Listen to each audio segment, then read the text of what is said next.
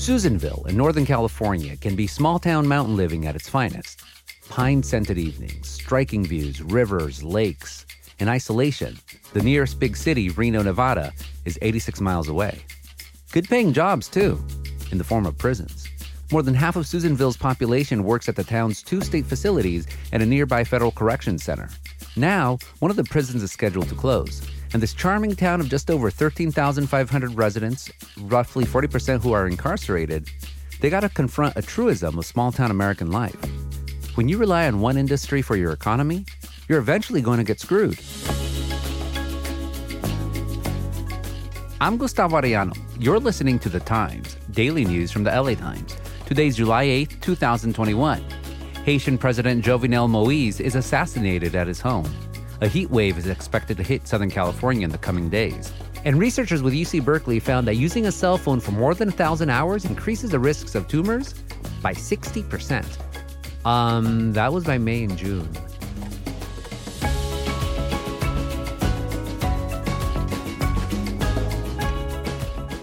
Today, we tell the story of Susanville with LA Times reporter Haley Branson-Potts.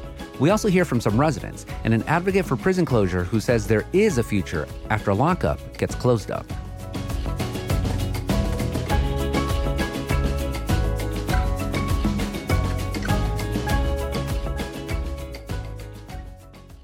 A job at one of Susanville's prisons used to be a sure way to get into the middle class.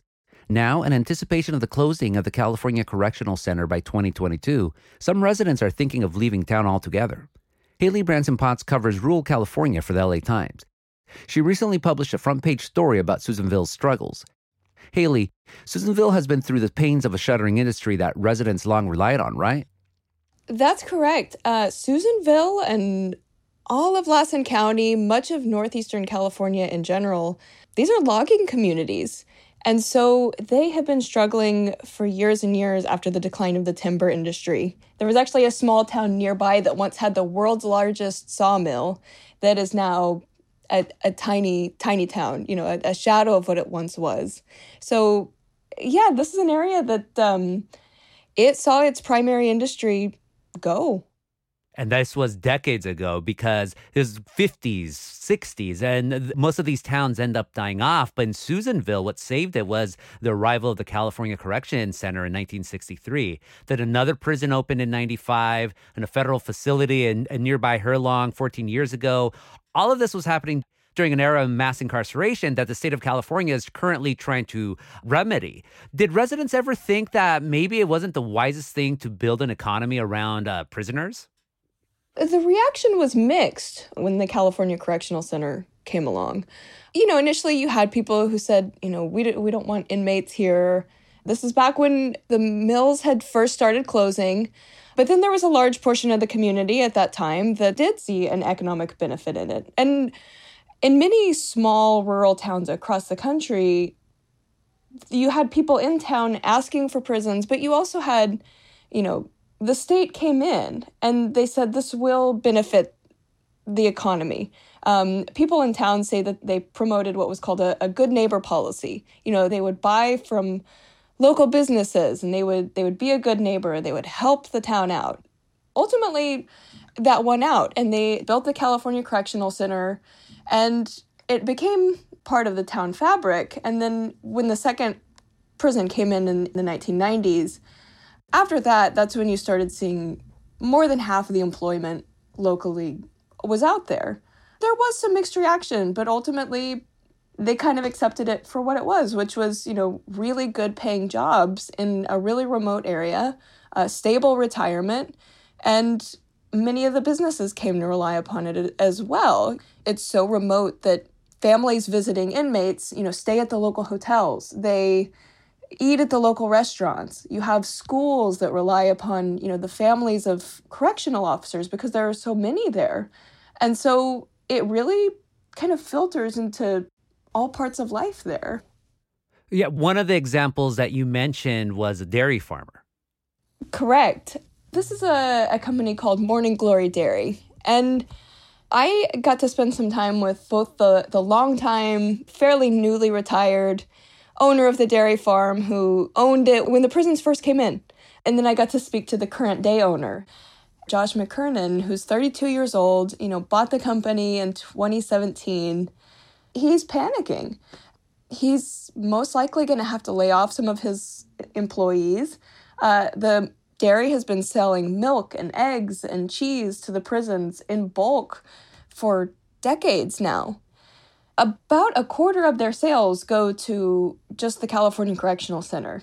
More goes to High Desert State Prison, which is the maximum security prison built right next door. And, one of their big selling points was, they're local. This is a remote area. It snows in the wintertime. They never miss a delivery. They've had what they consider to be a really good relationship. And so that's going to be a huge chunk of sales that they're already trying to adjust to. Yeah, because that shows how important this prison is to the livelihood of so many people in Susanville. It's not just the people in Susanville, the residents there. Inmates are also affected as well. They're also concerned.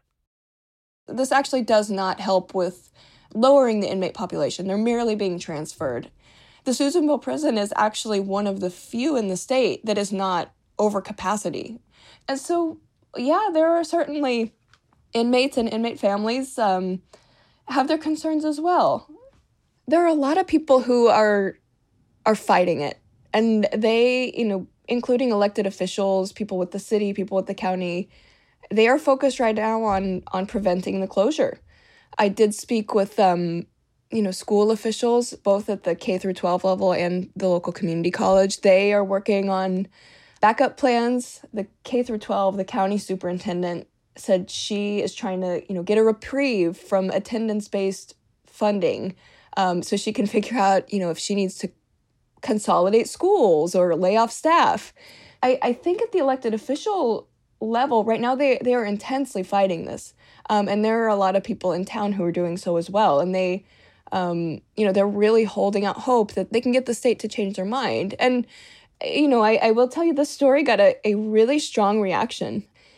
It's a complicated relationship with that town. Everyone I spoke to said they, of course, they're happy to see the number of inmates declining. Nobody wants to be known as profiting off of, someone being incarcerated. It's complicated. I did hear from many people who were disgusted by it. The economic realities in a very small rural town, are very different. If you are a, correctional officer or someone who works at that prison, you've had a path to a middle-class life. Unfortunately, that has come with working with people who are incarcerated. We'll have more from my colleague, Haley Branson Potts, after this break.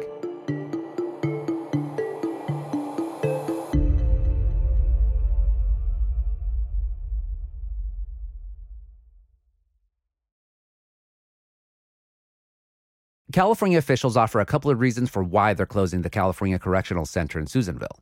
It's too expensive to maintain. The state's prison population is shrinking. And because California is no longer set on jailing as many people as possible, as was the case in the 1980s and 1990s. That's what the California Department of Corrections and Rehabilitation, or CDCR for short, told the Times. And they also tried to dispel the big rumor in town that Susanville was targeted because it's Trump country. My colleague Haley Branson Potts says residents don't believe the CDCR one bit. This closure is coming while, the number of inmates has declined dramatically. And, especially during the pandemic. They announced the closure of the Susanville prison in April. And the frustration in Susanville is that they said they weren't given a heads up that it was even being considered.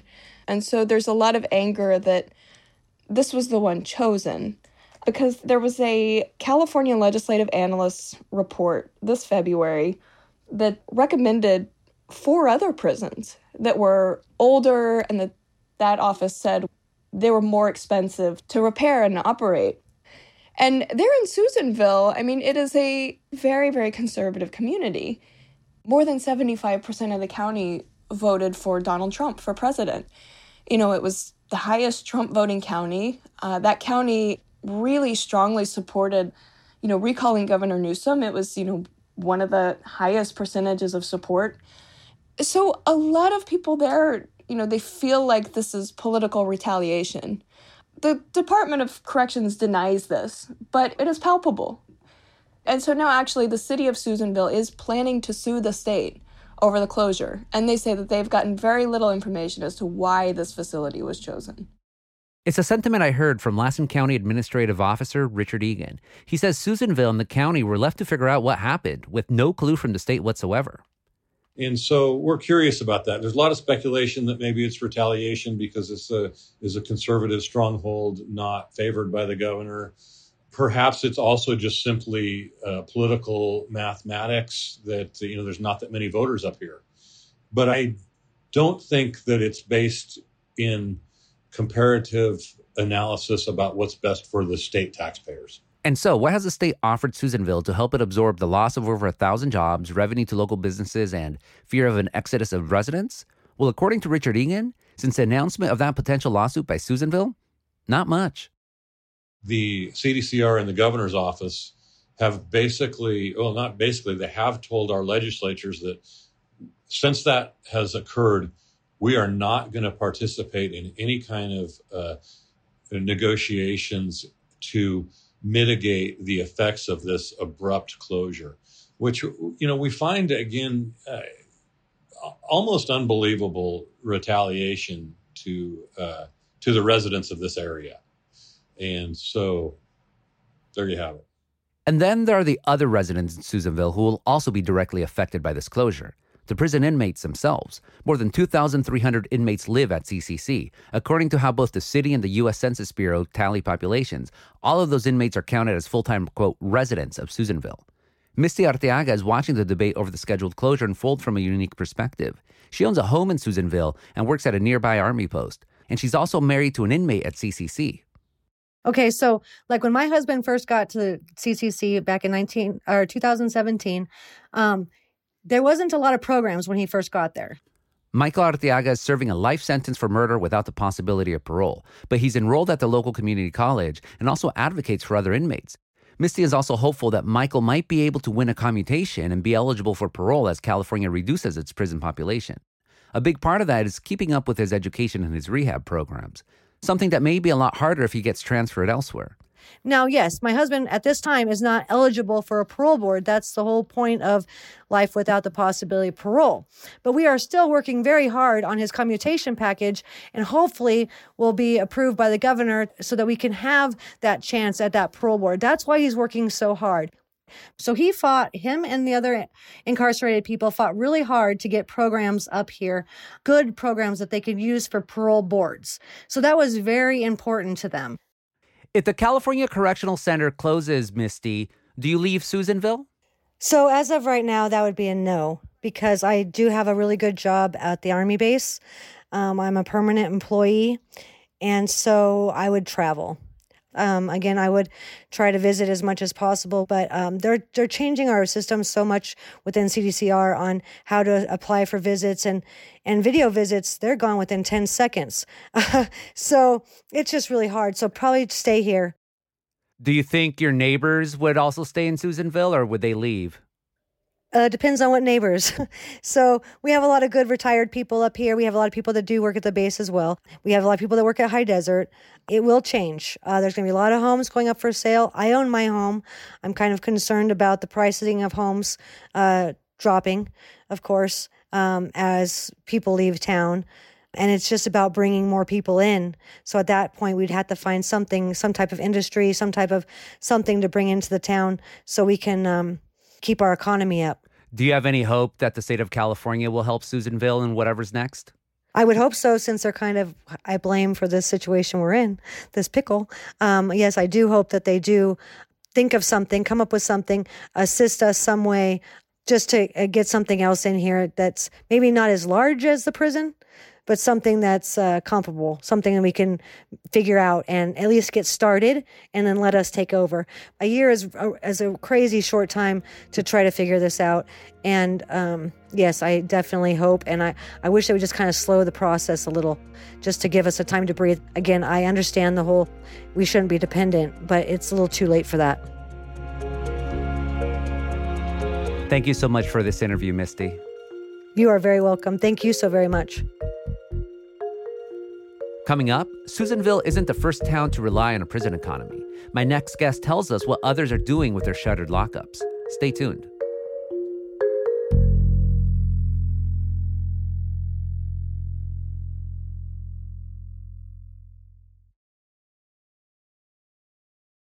We reached out to Governor Gavin Newsom's office for a response to some of the questions and concerns that residents of Susanville shared with us.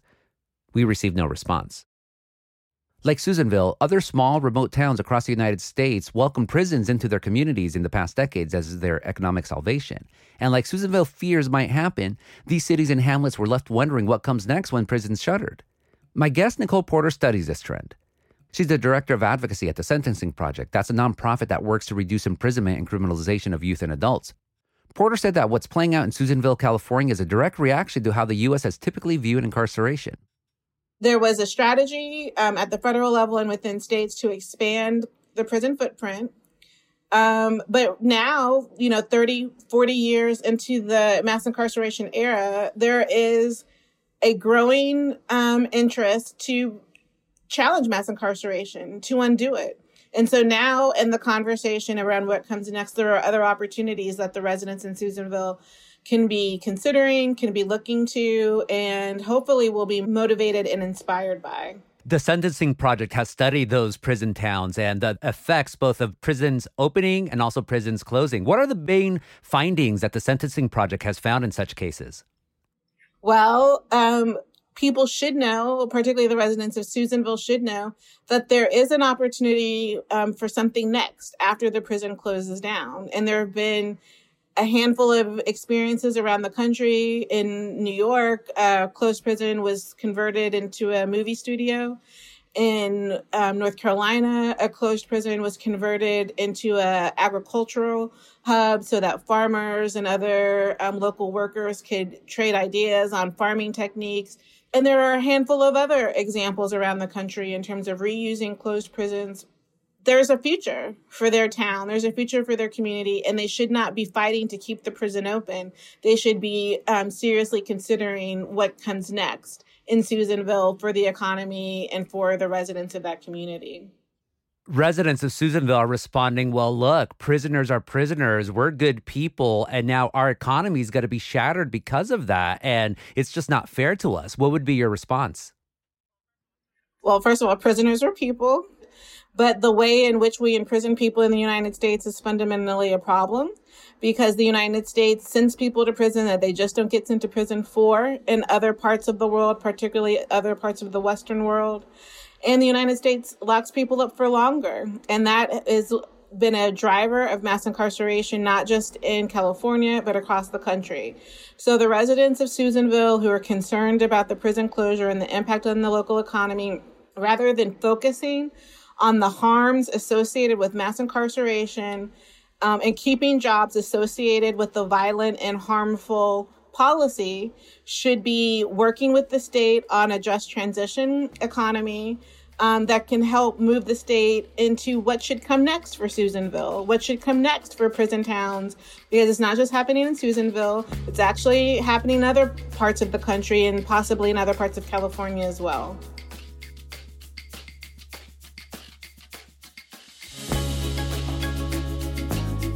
And that's it for this episode of The Times, daily news from the LA Times.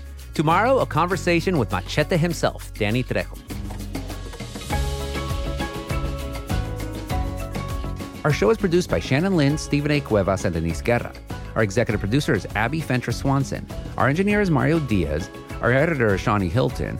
Our intern is Ashley Brown. And our theme music is by Andrew Eapen. I'm Gustavo Arellano.